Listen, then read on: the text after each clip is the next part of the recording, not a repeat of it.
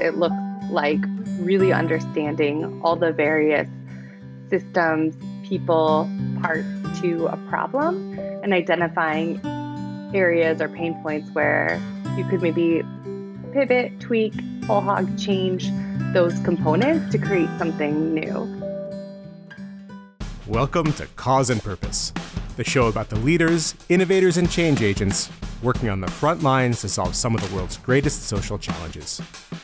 I'm Mike Spear, and today's guest is the Senior Director of Community Innovations, Impact Labs, and the Open Source Commons at Salesforce.org, Amy Guterman. Amy shares insights from her career as a founder, a consultant, and now a program director, leading design projects for social good, and lets us in on some of the amazing work being done at Salesforce Impact Labs. We talk about design thinking, the value of risk-taking in the social sector, and all the ways that small, incremental solutions contribute to large-scale systems change. Hope you enjoy. Amy, thanks so much for joining us on the podcast today. I'm excited to talk to you. Likewise, I'm excited to be here. Thanks for having me. Tell me a little bit about yourself, about particularly, the early years and how you knew you wanted to enter the social sector eventually. I grew up in San Diego in California, actually, but my parents, I was the first in my family to be born out in California. They moved from the Chicagoland area before I was born. And I was lucky to grow up really close to my grandparents, which I think nowadays, as people kind of live all over the country, it's even less common. I feel like when I was thinking about my early years and how they impacted my career, I think a lot about both my parents and my grandparents. So on my dad's side, my dad immigrated to the US when he was about 13 years old from Israel. His parents were Holocaust survivors, and they had moved to Israel after the war. And they actually met at a displaced persons camp in Germany where my dad was born before they moved to Israel. And so on the one hand, I had sort of his influence of what it was like coming to America and having to sort of find his own way, not speaking the language, making something for himself and for his family, finding opportunities. And then on the other hand, my mom, who grew up in the States, she grew up in Chicago. I have all these fond memories of us going over to my grandparents' house and crafting with them and doing arts with them and understanding that, design was a career path that one could take, even though, I didn't really totally understand what that meant in my early years. But all of that to say, I think the combination of my dad's very entrepreneurial, sort of needed to figure things out on his own when he came to the States, combined with, some of my grandparents' love for arts and crafts, made me into this sort of creative, enterprising person. When did it sort of click in that you could combine the two and use business as a force for good or go into social entrepreneurship? Yeah, I don't think that clicked until college. So I knew I wanted to do something in arts.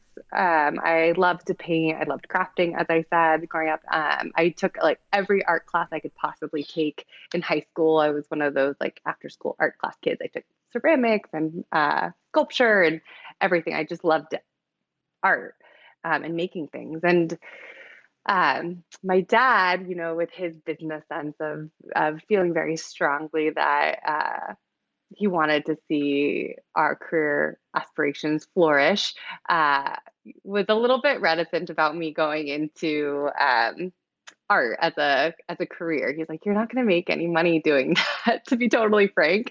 And I don't know that it's worth going to college and spending a huge sum of tuition money on art. So I somehow convinced him that I would go into graphic design as a way of having a career that would be doing art but getting paid for it, which is totally naive at the time because I really didn't understand what graphic design was.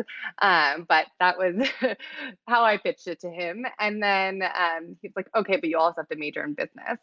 So I said, "Okay." So I went to school to college for design and business. I quickly dropped the business part. I was terrible at accounting, hated it, and was like, "This is not for me." So a little bait and switch for him. Kept on with the design portion. And it wasn't until my senior year that I really started to to see the opportunity for design in social impact. And so what happened was, as I got smarter about what the role of design is, I started realizing, well, okay, design isn't making things pretty. Like it's not painting and getting paid for it. Um, it's about communicating ideas, and it's about or selling an idea or making somebody feel something because of what you've put on a page visually. And that can be used for commercial purposes, but it can also be used for informational purposes. And so um, when I was more interested in how it could be used for informational purposes, I found being able to convey information that's complex using visual design to help clarify things was really interesting to me. And I thought I was good at it. Like I was good at taking really, really difficult subject matter and making it clear visually through design.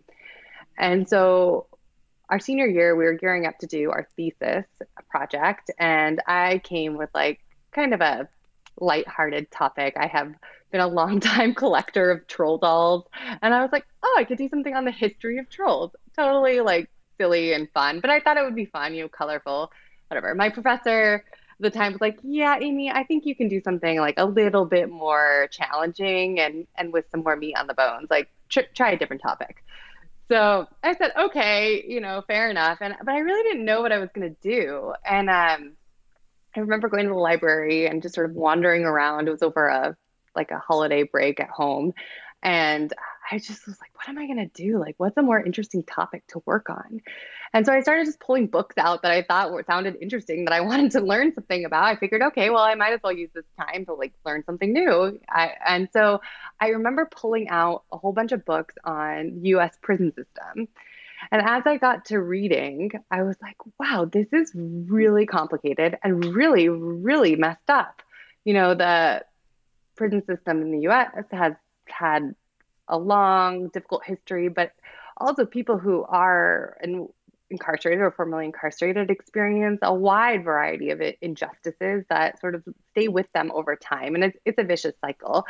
And so as I'm reading about sort of how interconnected going to prison is with poverty, with your right to vote and policy, homelessness, I started to realize like, this is a very complicated topic.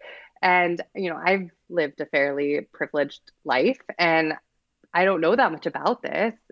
And I'm sure I'm not the only one who doesn't know that much about this. And it's really complex and confusing. And it's something that's hard to understand and get into because it's not accessible information. And how are you supposed to make a difference in something if you don't understand it? And so I said, okay, so I'm going to take this on as a topic. And it was the first time that I really saw the role that design could play in distilling and making clear something very complex and intertwined and intertangled and entangled. And so from that moment on, I was like, I want to do this. I now see the role that design and my skills around making information clear and helping people understand really difficult to comprehend ideas and seeing connections can apply to the social sector. And I don't think I ever saw that before, which is why I was like, well, okay, I'm just going to go do this design thing that I really enjoy doing, because art, I was always sort of like arts and making first, even though I did have this sort of like long time thread of feeling like there were great injustices in the world that needed to be solved. I just didn't really know how I could give to those causes with anything meaningful until I realized that design could play a role in that. Then I felt like, okay, I see where I can fit in and support in hoping to make some kind of impact in the world. Can you kind of define what the difference is between just art and design and kind of what design thinking is to you? Yeah, sure. So I don't think I got to design thinking until even later, but I think my journey went more art design or art visual design thinking. But from art to visual design, I saw, okay, with art, yes, you're making, as you said, like something based on how you're feeling. It's more intrinsic. You don't necessarily have an agenda or a goal to make somebody else feel a certain way or communicate something. It's about expressing yourself. And I think in design, it's about having an intended goal and using the tools that you have at your disposal to reach that goal. So, for commercial purposes, it might be to sell a product. And that means you're going to design a package that looks a certain way to attract your target audience so that they pick it up on the shelf and walk away with it and walk home with it. For for me, I started to realize that that meant, okay, there's information that we need to consume. Like, I remember I worked on a project around redesigning instruction. This was in school too, so student project, redesigning instructions for how to give yourself an insulin shot if you have diabetes. And so those instructions, the way that they are conveyed, can help you do that job more effectively, or it can get in the way. And your job as a good visual designer to make sure that the person walks away taking the right action, and informed action. And so I think once I realized that design played this role of driving action, of having a very specific goal from the outset before you even begin to do something, then I think I realized I want to get into this even further and started exploring design thinking. So at the time, that was a very nascent topic. Human-centered design thinking, when I was in school, was hardly existed. It wasn't something that was widely talked about like it is now. But I remember going on studio tours when I finally moved to Chicago and learning about it through doing a tour of IDEO and of Gravity Tank, where I eventually started to work.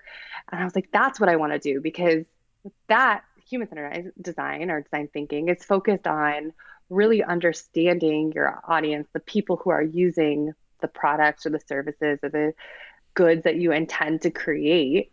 And it's about finding their unmet needs and creating new services or products that meet those needs. And I was like, that feels like it has a purpose, a greater purpose than just, to me, selling something through, compelling advertising, while it has a role in society, wasn't something that spoke to me personally.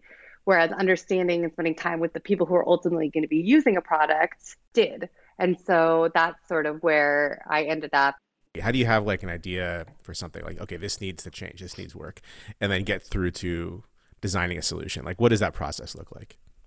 Yeah, well, I think now in social sector and the work that we were doing with the Impact Labs, it looks like really understanding all the various systems, people, parts to a problem, and identifying areas or pain points where you could maybe pivot, tweak, whole hog change those components to create something new. For example, when I think about some of the work that we had done recently in one of our impact labs in homelessness, I mean, that's a really complex topic area. There's the role of government in that, city, local, and national government. There's the role of homeless service providers. There's other human service agencies that are supporting wraparound services. There's other legal sort of implications and entities involved. And so if you look at sort of all the parts, you can start to understand, where are they not talking to each other? Where are their challenges in how these things are coming together? But I think you start by talking to people. You start by understanding what are government officials motivated by? What are they trying to solve? What are their challenges? What are people who are experiencing homelessness experiencing? What's getting in the way of them getting the services they need? And then what's getting in the way of the service providers from helping them meet those needs? So I think just by starting to understand where all of the unmet needs are, you can then start to see opportunities for places to make a change. And obviously it's a long journey from that point forward, but I think that's where you could start. People think they might be asking a good question, but unless they're really honed in on what the right questions are to ask, they can end up creating stuff that's like is of no use to anybody because the entire frame of the project is wrong. And that's something, we've definitely had experience with. And I think with Impact Labs specifically, as we're taking on these larger topic areas and we're trying to bring multiple stakeholders to the table and multiple voices to the table to co-create with us, it's easy to have scope creep. Like it becomes, well, we can't just focus on this one narrow thing because then it's not going to really solve the problem, which is true. It's not. And so it is sort of a balance. How do you stay really, targeted in what you're trying to accomplish? But then how do you also allow for enough breadth of conversation to have it understand how that like specific thing fits into the larger context? Many people feel the desire to work to see change happen faster and more holistically, but that's obviously really hard. And so sometimes, it is helpful to move the needle in a small way through one small targeted solution. It might not be, the end all be all, but it can help in the interim. And I think sometimes figuring out like what is the role of the thing you're trying to create playing in this problem and being realistic about it is helpful too. So tell me about Gravity Tank. What is Gravity Tank and what brought you to them? Yeah, so Gravity Tank was an innovation consultancy based in Chicago. And we were focused on leveraging design, human-centered design to develop new products and services for our clients. And so clients ranged from all over Fortune 500 type clients, consumer packaged goods, consumer electronics, social impact and social innovation.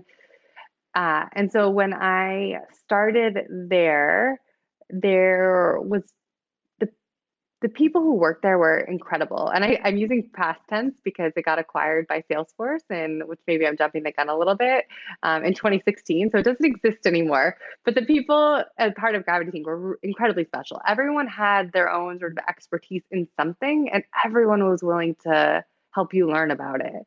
So you ever had a question, it was just a very nurturing environment where you could go and talk to anybody and they would be more than happy to sit down with you for an hour or more and help you learn something new. It was there that I met a few people who were also passionate about using design for social impact. And they had different backgrounds. One of them came from more of a business strategy background, one came from a research and theater background, another came from UX design background. And I think what was cool is we were all interested in how can we use this sort of broad, bigger sense of design for social impact. And how can we do that? We were an innovation consultancy. We were for profit. We had to the projects we had to take on because it was a relatively small company had to be paid. Like, how could we do this, get paid for our work, and still make an impact? And I think that was a question we were always trying to figure out working together. And so while there, I worked on a couple of different projects on different topics in social impact, so education, global health. But the work that I really felt like I sunk my teeth into was the work around global health. So we randomly decided to submit to a competition that the Bill and Melinda Gates Foundation was hosting around redesigning the child vaccination record. And so we submitted that. A group of us got together, redesigned it, worked on it, and we ended up winning that submission, which was amazing because it was an interesting thing to start to dive into. But what was really, truly great was sort of what followed, which was this ongoing body of work around global health. And it started in home-based vaccination records for children, and then it grew to paper-based health information systems in low to moderate income countries. And so when sort of at the end of my time at Gravity Tank, we had taken on a really exciting project that actually is just wrapping up now, I think, several years later. That was to redesign paper-based health information systems, as I mentioned, in 3 countries in Africa, so in Cote d'Ivoire, Nigeria, and Mozambique. And the goal was to understand how the data was being captured in the most rural parts of these countries and in villages, and how the health workers at that point of care could provide and make better decisions based on the information that they had at hand, knowing that they didn't have easy access to computers or Wi-Fi or any of those resources to be able to make those decisions. It had to be based on their paper tools.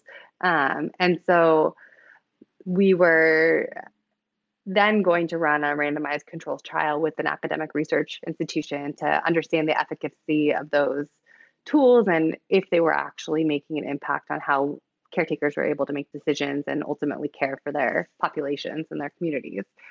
So that work was phenomenal, something that I think I really learned a lot from, both what it meant to design outside of the US context, what it meant to design with like limited constraints around technology, what the value of some of these paper tools, which we might have dismissed in the US, are in other countries. And then also the complexities of stakeholders. So we sort of tangential to this work were a series of workshops we were doing in Southeast Asia and also in Africa with WHO, UNICEF, the Gates Foundation, ministries of health for each of the countries we were working with, to help them just redesign, one single artifact, and how complicated it was to get the stakeholders aligned and all the people aligned to design one piece of paper. Like, I just learned so much from that. And bringing them along in the design process and hosting these workshops with them really helps them build that conviction and enthusiasm and understanding for why these tools are really important. But it just goes to show like how difficult it is to make change, and how, that was just one piece of important paper. Like, to change an entire system, I mean, that's really hard. At this point, you're acquired by Salesforce. What was that like? What was the reason for the acquisition? I'm curious about the transition. We got acquired in 2016, and I remember it so clearly because the only people who knew were the partners at Gravity Tank before it was going to happen. So we had no idea. I wasn't a partner. We had no idea that this thing was coming down the line. And we had just gotten, my colleague and I, who were working on this paper-based health information project, had just gotten back from Switzerland doing this workshop with WHO, with UNICEF, with the Gates Foundation, with our academic research partners in Basel. And we were so excited about the work that we were doing. My colleague had also been working on a proposal to do this really amazing project I believe it was in Ethiopia for 5 years around innovation labs. We were so excited. We're finally making headway around this social innovation work at Gravity Tank. And then we get called into an all office, all hands meeting last minute by a partner who never does anything last minute. So we were like, okay, something's weird. Yep. And they tell us, like, we're getting acquired by Salesforce. We were just like, wait, what? Who's Salesforce? Because you hadn't been partners before? In full transparency, if you ever come to Chicago, the Gravity Tank office was literally across the street from the Salesforce Chicago office. That was the only thing I knew about Salesforce, was this like cloud in the background across the street. And most people, it was the same. Like, yeah, CRM company, like, okay, what are we doing there? We don't understand the role. So it was pretty jarring at first, going from a small 60, 70 person company to, at the time, I think Salesforce was like 25,000 people, and now it's 75,000 people. It's significant growth in a short amount of time. But we ended up getting acquired into a team. It was called Ignite, and it was focused on innovation, consulting, and sort of strategic advising for Salesforce's top customers, who were mostly in the Fortune 100 at the C-suite. So we became consultants helping these organizations, Salesforce customers, figure out how to digitally transform and shift their business models to kind of embrace a more inevitable digital future and better serve their customers. So that was a pretty big shift for a lot of people at Gravity Tank at the time, because we did do digital work, but we also did consumer packaged goods, like I said earlier, and all these other sort of more physical artifacts. And we were often designing products and services. And so it was a little bit like, okay, what's our role? First of all, we have to understand what Salesforce does and its capability. And then what does it mean now in this consulting world for them? So all that said, at the time, because I had been doing a lot of digital innovation work, me and the colleague I mentioned earlier, we were sort of always approached when there was an opportunity to do some kind of pro bono work within our innovation team. And so one of the pro bono projects that I was approached with and asked to help out on and come and lead was with the .org, Salesforce.org team. And so that at the time, Salesforce.org was separate from Salesforce.com. They were completely separate entities, even though there was like loose ties in between. And Mark Benioff was still the chairman of the board over Salesforce.org. They asked the Ignite team to come help facilitate a process to help them figure out what to do with a previous grant program that they had and kind of using all of the skills and strengths that Salesforce has in a way that they could give back and work with the community in a more meaningful way. And so that project eventually led to the conception of Impact Labs. And I remember actually sitting at a table, brainstorm table with folks that you've met over at Salesforce, and we were thinking about, what are the best ways we can combine our technology, our talent, our ecosystem and platform with what our community brings to bear, which is around the expertise of a social issue, to really help to drive innovation and social impact forward. And so from that, came Impact Labs. And so I was lucky enough to be able to come over and lead the launch of it not too long after. And I'm still there today, and now in a little bit of expanded capacity around community innovation. What is Salesforce.org Impact Labs? What do you guys do? How's it been for you since you launched? Yeah, so we launched it about 2.5 years ago.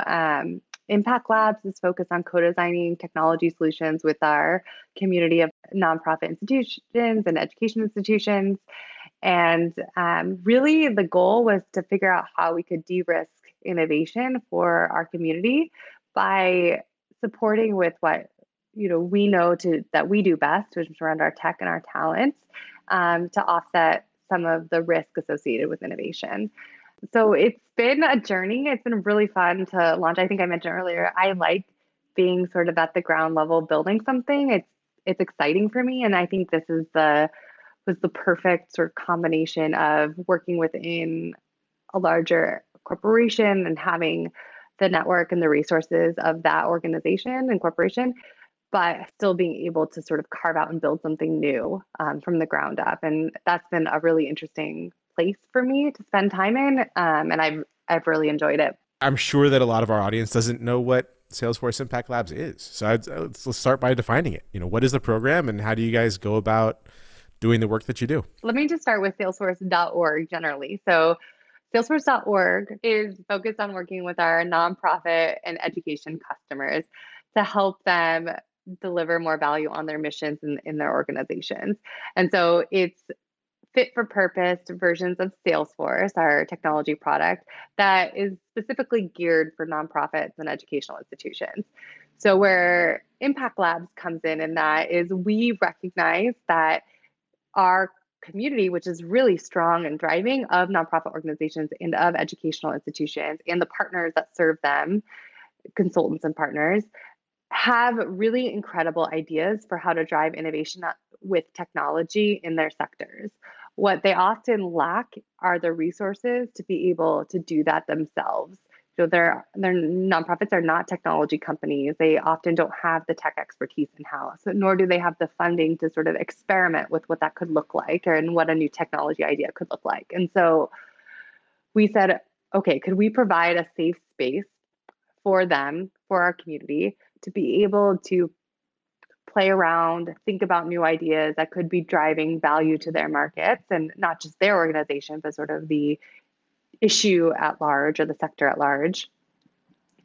And can we provide Salesforce talent through pro bono time and volunteer time and our technology through our platform in order to deliver that and drive that purpose? And so what Salesforce.org Impact Labs is, it's a space, a sort of virtual cohort space of individuals who have an expertise on a specific issue that come together to work with us on figuring out ways technology might be able to help move the needle on that issue.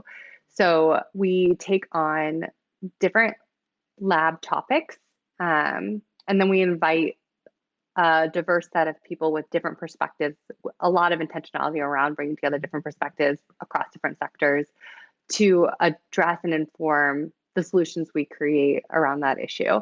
So, for example, the issues we've taken on to date are housing and homelessness, equity and education, and climate action. Climate justice specifically is the lab that's currently running. And so for each cohort, we've had about 10 to 15 what we call community fellows, who are experts in the field from nonprofit, from education, from government, from really any sort of from academia, if they've just sort of have that expertise in an area to lend from lived experiences. And we bring them together with volunteers who are Salesforce employees who are donating their time and skills to actually help co-create solutions built on the Salesforce platform that might start to address some of these issues. So, for example, out of the equity and education work we just did, we partnered with educational institutions from community colleges to four-year institutions, both large, small, historically Black universities and colleges, to identify ways where technology could play a role in supporting the onboarding experience or the transition between high school and post-secondary education for what's called a non-traditional student. So somebody who is not going directly from high school to college and might be working full-time and has a whole bunch of other stipulations that make it more difficult to succeed in school and are from a minority background. And so from that, we developed a chatbot that's focused on helping students answer questions around financial aid and the FAFSA application in particular, recognizing that that's a really critical barrier for individuals to be able to attend a post-secondary education, and needing to provide and finding answers to some of those financial questions are not easy. It requires often somebody to explain them to you, but if you don't have somebody to explain them to you, who do you ask? And many students expressed, being embarrassed to ask questions about some of these financial issues that they had. And so a chatbot was a way for them to be able to ask neutral questions as a starting point before then kind of getting escalated to somebody who could, be more hands-on with them and talk to them more face-to-face about their specific issues. What's the process like to sort of formulate, the thing you want to create, and then to get buy-in from the community, people that will actually build it, get them excited about something to work on that may be small and not flashy, like a chatbot? I mean, the way we get buy-in is by doing it together. I find like if you involve people in creating the ideas and coming up with the ideas, they feel a lot more conviction around the idea going forward and ownership around it. These ideas were generated in our workshops with our community members. And yes, they were just like a seedling of an idea, a half-baked sketch on a piece of paper, but they then with some rigor and support from our pro bono volunteers who are giving their time, that are Salesforce employees, we were able to sort of flesh out the idea a little bit more. And through their act of fleshing out the idea, getting smarter on the idea, understanding, interviewing students on the ideas, that they started getting more invested and bought in as well, and felt a lot of motivation to carry it forward to build it out. And I think, you touched on like not flashy and shiny thing like a chatbot. So it's interesting. This is something we talk about a lot at Impact Labs. We're taking on these big challenges that you start with, like, how can we address equity and education around ensuring better access for, in this case, Black and Latinx learners who are trying to go and seek post-secondary education degrees and like higher education and learning. Okay, that's a huge challenge, right? That's not small. That has many different facets to it. And there's many different ways you could sort of try to move the needle in that. And there's different angles to approach it from. And so when you get to then this, okay, here's the solution we're going to pursue, there is often a moment of like, okay, is that going to be meaningful enough? And I think it's a good question to ask and always keep reminding ourselves of, like, is this enough value? Are we moving the needle in some way? But then I think we also need to be realistic. Like, one entity is not going to solve the entire, like every issue we have with equity and education. It really is going to take time and it's going to take coordination. And so, yes, while this might be a solution that's coming out of the labs, I also hope that the connections fostered through the community fellows who didn't know each other beforehand, who came from all different schools and entities, help them look for other ways of working together in the future, or help them see something that they could bring back to their organizations that is different than how they would have thought about it before. I can give an example. This is from our homelessness work. We were working with the Salvation Army, and one of the individuals that we were working with there, we were just chatting, catching up after the lab had wrapped. And he was like, you know what? Those tools that you gave us around how to pitch an idea, I still use those. I use them to pitch to my board when I want to launch a new program at the Salvation Army in San Francisco, because it helps me distill my thinking more so that I can get the idea across more clearly and hopefully get funding and backing for it. So I'm like, that's amazing. Like one little tool that we thought maybe nothing of, in the process helped him get funding for new programs that he was launching to help, the homeless population in San Francisco. So I think there's all different ways that we can see positive outcomes from the work that we're doing. And it doesn't just have to be in like, what is the artifact that's been created out of a lab. Do you have a framework for sort of evaluating those ideas and deciding which ones go into action? Like how does that look from this initial impulse through to actually creating a project around it and getting Salesforce staff involved with building it? Yeah, so I would say the rubric we use really comes into play when we're deciding whether or not or what we're building. So the ideas that start getting generated by the community members and by our volunteers that are also participating along in the process. Let's say we get 5 ideas that are really compelling. Then we start putting them through a rubric to help us narrow in on which ones will add the most value and which ones are we best suited to support and build a Salesforce. Some of the criteria that we use for that are potential for impact, viability, feasibility, and Salesforce fit. So, potential for impact is around like, are we going to be serving a large enough a number of people, moving the needle on the issue in some way through this solution? Feasibility is, can we build something in a relatively short amount of time with pro bono volunteer support that will be useful for the community? Because, our labs are 6 to 9 months, and we have the solutions will remain open source and available for whoever wants to work on them. But, we're really looking at like what can we spark in that amount of time as a first step, and can it still be usable? Viability, looking at like, is somebody else already doing this? Like, there's no point us recreating the wheel on an idea if it's already been done, unless we have a really substantially different way of doing it that's going to add value and impact in a different way. And then the last one, of course, is Salesforce fit. Does our technology make sense for it? Is it aligned with our values as a company as well? Because not every solution is a good fit for our tech either. And some solutions are much more in like the soft skills around like, we should host these convenings where people can do a bunch of idea sharing and learn from each other and have a network. And we're like, that's amazing. Like, our tech could back that and help foster it, but it still needs a lead entity, and it wouldn't necessarily be us to like host those convenings and those gatherings moving forward. What happens after you sort of completed that part, and what life does it have? How, what does that look like? Yeah, so this is something we're still honing in on, I would say. Right now we have 2 solutions tech solutions that have been created. One, it was called Service Match out of the housing homelessness work, and that's available on our App Exchange for free to download. And it's sort of an end-to-end solution for how case managers can refer services for people experiencing homelessness and then keep track of those services all in Salesforce, where they are also doing other case management work and work around keeping track of their clients, their organization. So that's one of them. And the other one, as I mentioned, is the financial aid bot, and excited about the direction of the financial aid bot because we partner with the Education Cloud team, and they have the long-term resources to support a bot over time. And I don't expect that every solution we create will end up, being part of Salesforce's product roadmap. But we are always interested in looking for partnerships to think about sort of how something carries on past an MVP. So part of it is getting the MVP out there, launching it, building traction with it, seeing what the uptake is.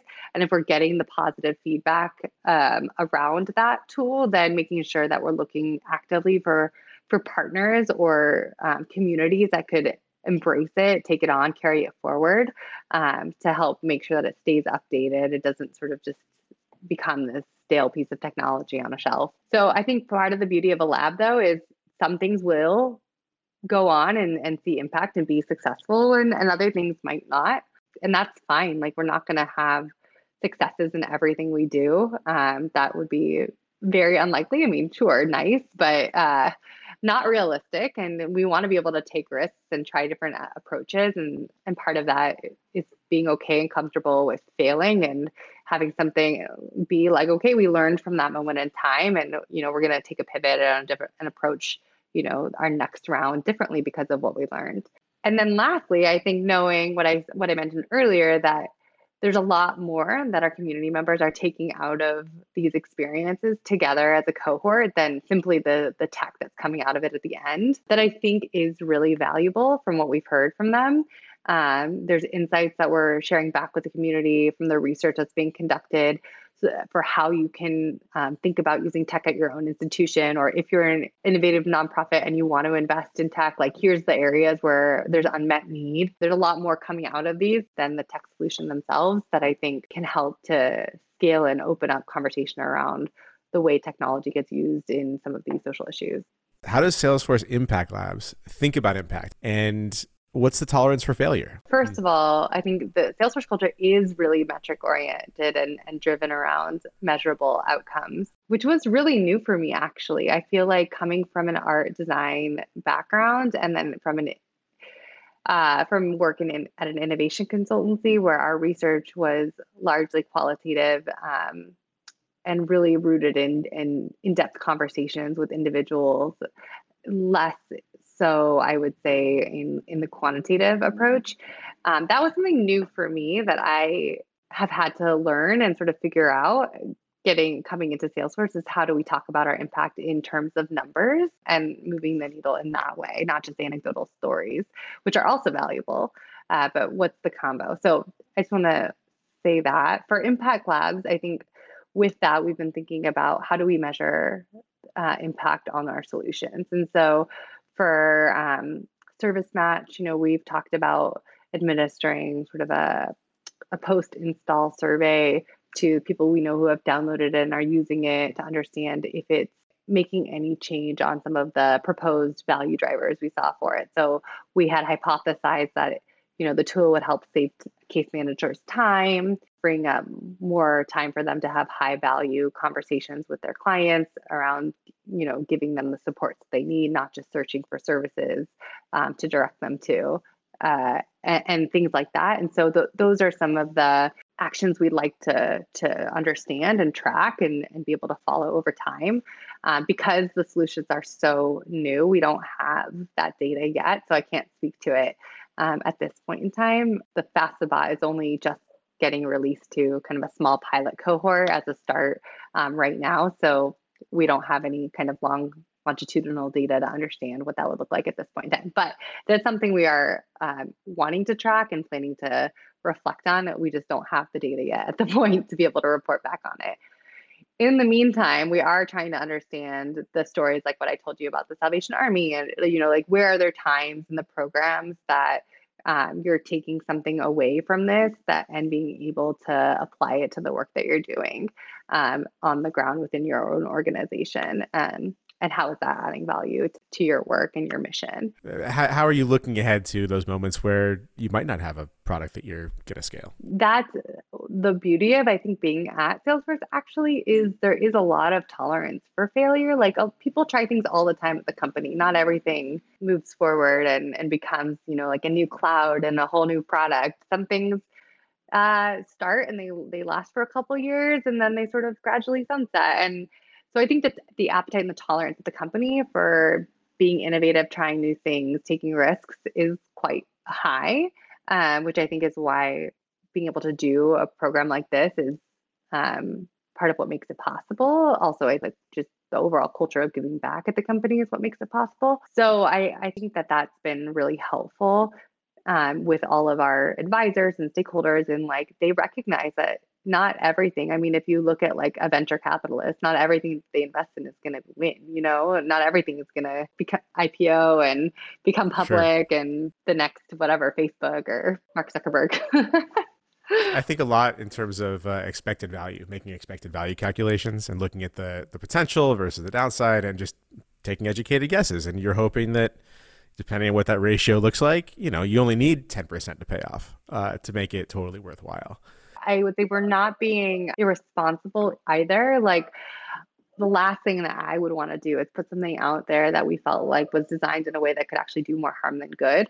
So I would say there's that too. Like, you know, we're doing our due diligence to make sure that like anything we're trying and we're piloting when we're testing is not going to do more harm than good, because that's also like, just because failure is okay, but like you can't be doing harm to real people in their lives. I'm wondering if you have any thoughts on the sector as a whole and kind of what our community as social impact leaders and professionals can learn and how we should be thinking about those dynamics moving forward and trying to deepen the impact that we're creating.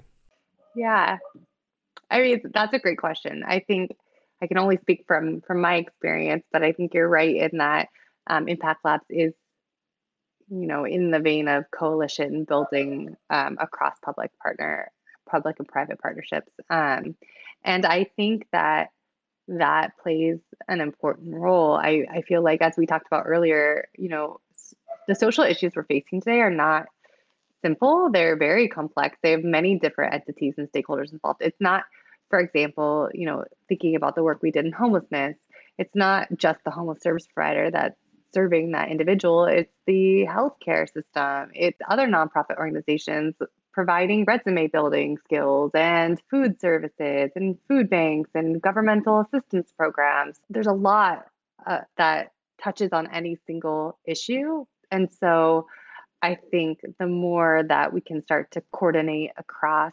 entities, better we'll be able to serve our end population, our end user, if you will.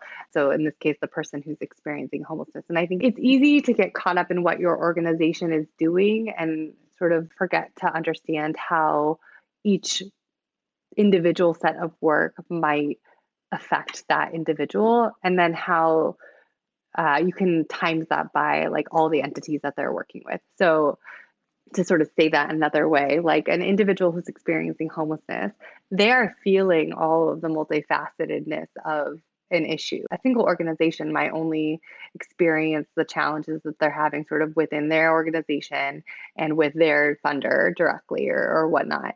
But that person who's receiving those benefits, they're experiencing that through the interaction they have with that one organization that might be around homeless services, with the food bank that they're going to, with the government assistance programs that they're leveraging, with the healthcare system. And so they're having to retell a lot of their own stories and experiences in order to get the supports that they need. And so all that said, I feel like if we can help connect more dots on the back end, then it can make the experience for the people we're trying to serve a little bit more streamlined. And that's way easier said than done. It's really complicated. But, I'm excited by the potential for both the technology to play a role in that, but then also, having the right stakeholders and permissions and buy-in to make some of that information flow happen more effectively. Tell us about Salesforce Open Source Commons. What's that all about, and what are you working on there? Last summer, I came over to launch Impact Labs initially, and then my role expanded to include a program that has been existing in our community for several years already, led and launched by another woman, incredible woman, Judy Sohn. So she launched a program called Open Source Commons, which is just an incredible group of community members in Salesforce, nonprofits, and educational institutions that are coming together to provide tools and trainings that help enable people to build on the Salesforce platform to support nonprofits and educational institutions. And so that program has, hundreds of folks involved in helping to find ways of building on top of the platform to support nonprofits. So free open source tools, hence the name Open Source Commons. I thought it was worth mentioning here too, because it's not just sort of these large, like big cause specific areas that we're taking on at salesforce.org that we do in Impact Labs, but it's also, helping to train and get the tools in the hands of nonprofits and educational institutions as well. Outside of the restrictions that you're currently working under, what do you think is the most important issue to be tackling right now, just for humanity, or what would you want to take on if you could choose 100%? What does Amy want to work on today?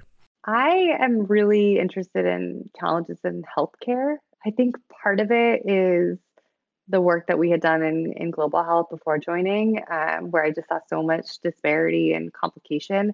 Then part of it is, I didn't mention this earlier, but my dad actually passed away from cancer when I was 22.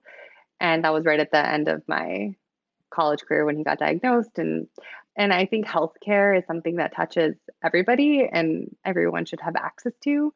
And not only is it an access issue, but it's also, once you're there, like, how easy is it to unravel, and how confusing insurance companies and coverage are in the US, and understanding your medical bills, your medical education, literacy, like, it's all very difficult to unravel. And then you're talking about being in a potentially highly stressful emotional time of your life. To me, there's a lot of work that can be done there to improve the experience. And there has been a lot of work done to improve patient experience, at least in the US. But I think that's something that I would personally be really driven and interested to dive into further. When you're ready to retire and go travel or, hang out in Chicagoland and not work, when you look back on your career, what would you like to have accomplished? I think I would feel really good about having made some kind of positive influence on the people that I work with day in, day out, and the cohorts that we're working with. I want to help mentor and nurture people to grow into the careers and find their pathways and do the things that they love and that they find can bring impact to the world. And so I would love to sort of look back and feel like, oh, I've worked with these people who went to do some amazing things. And, I'm so glad I was part of their journey, at least for some time in their lives. So I think that would be one thing. And then because I am a maker, I think, it is exciting to see the things that you've built out in the world. So I would like to look back and see, like, oh, these are some things that, like, I helped to create that have landed in the world somewhere, and they're still going, and they've made some impact, and now somebody else is running with it and it's pivoted and changed. But knowing that, like, the things that you actually spend time building, exist and have launched and moved forward. What's next for you and for Impact Labs? Impact Labs, we're about to think about our next topic that we'll be taking on coming soon. So stay tuned for that when we announce it. And then we're always thinking about how to pivot and shift the program so we can kind of get to the best outcomes possible. Well, I told you I just got back from maternity leave. So for me, it's getting reacclimated into the workforce, spending time with my family, and really savoring kind of the early days I have with my son. How can we learn about the work, submit a challenge for Impact Labs to tackle?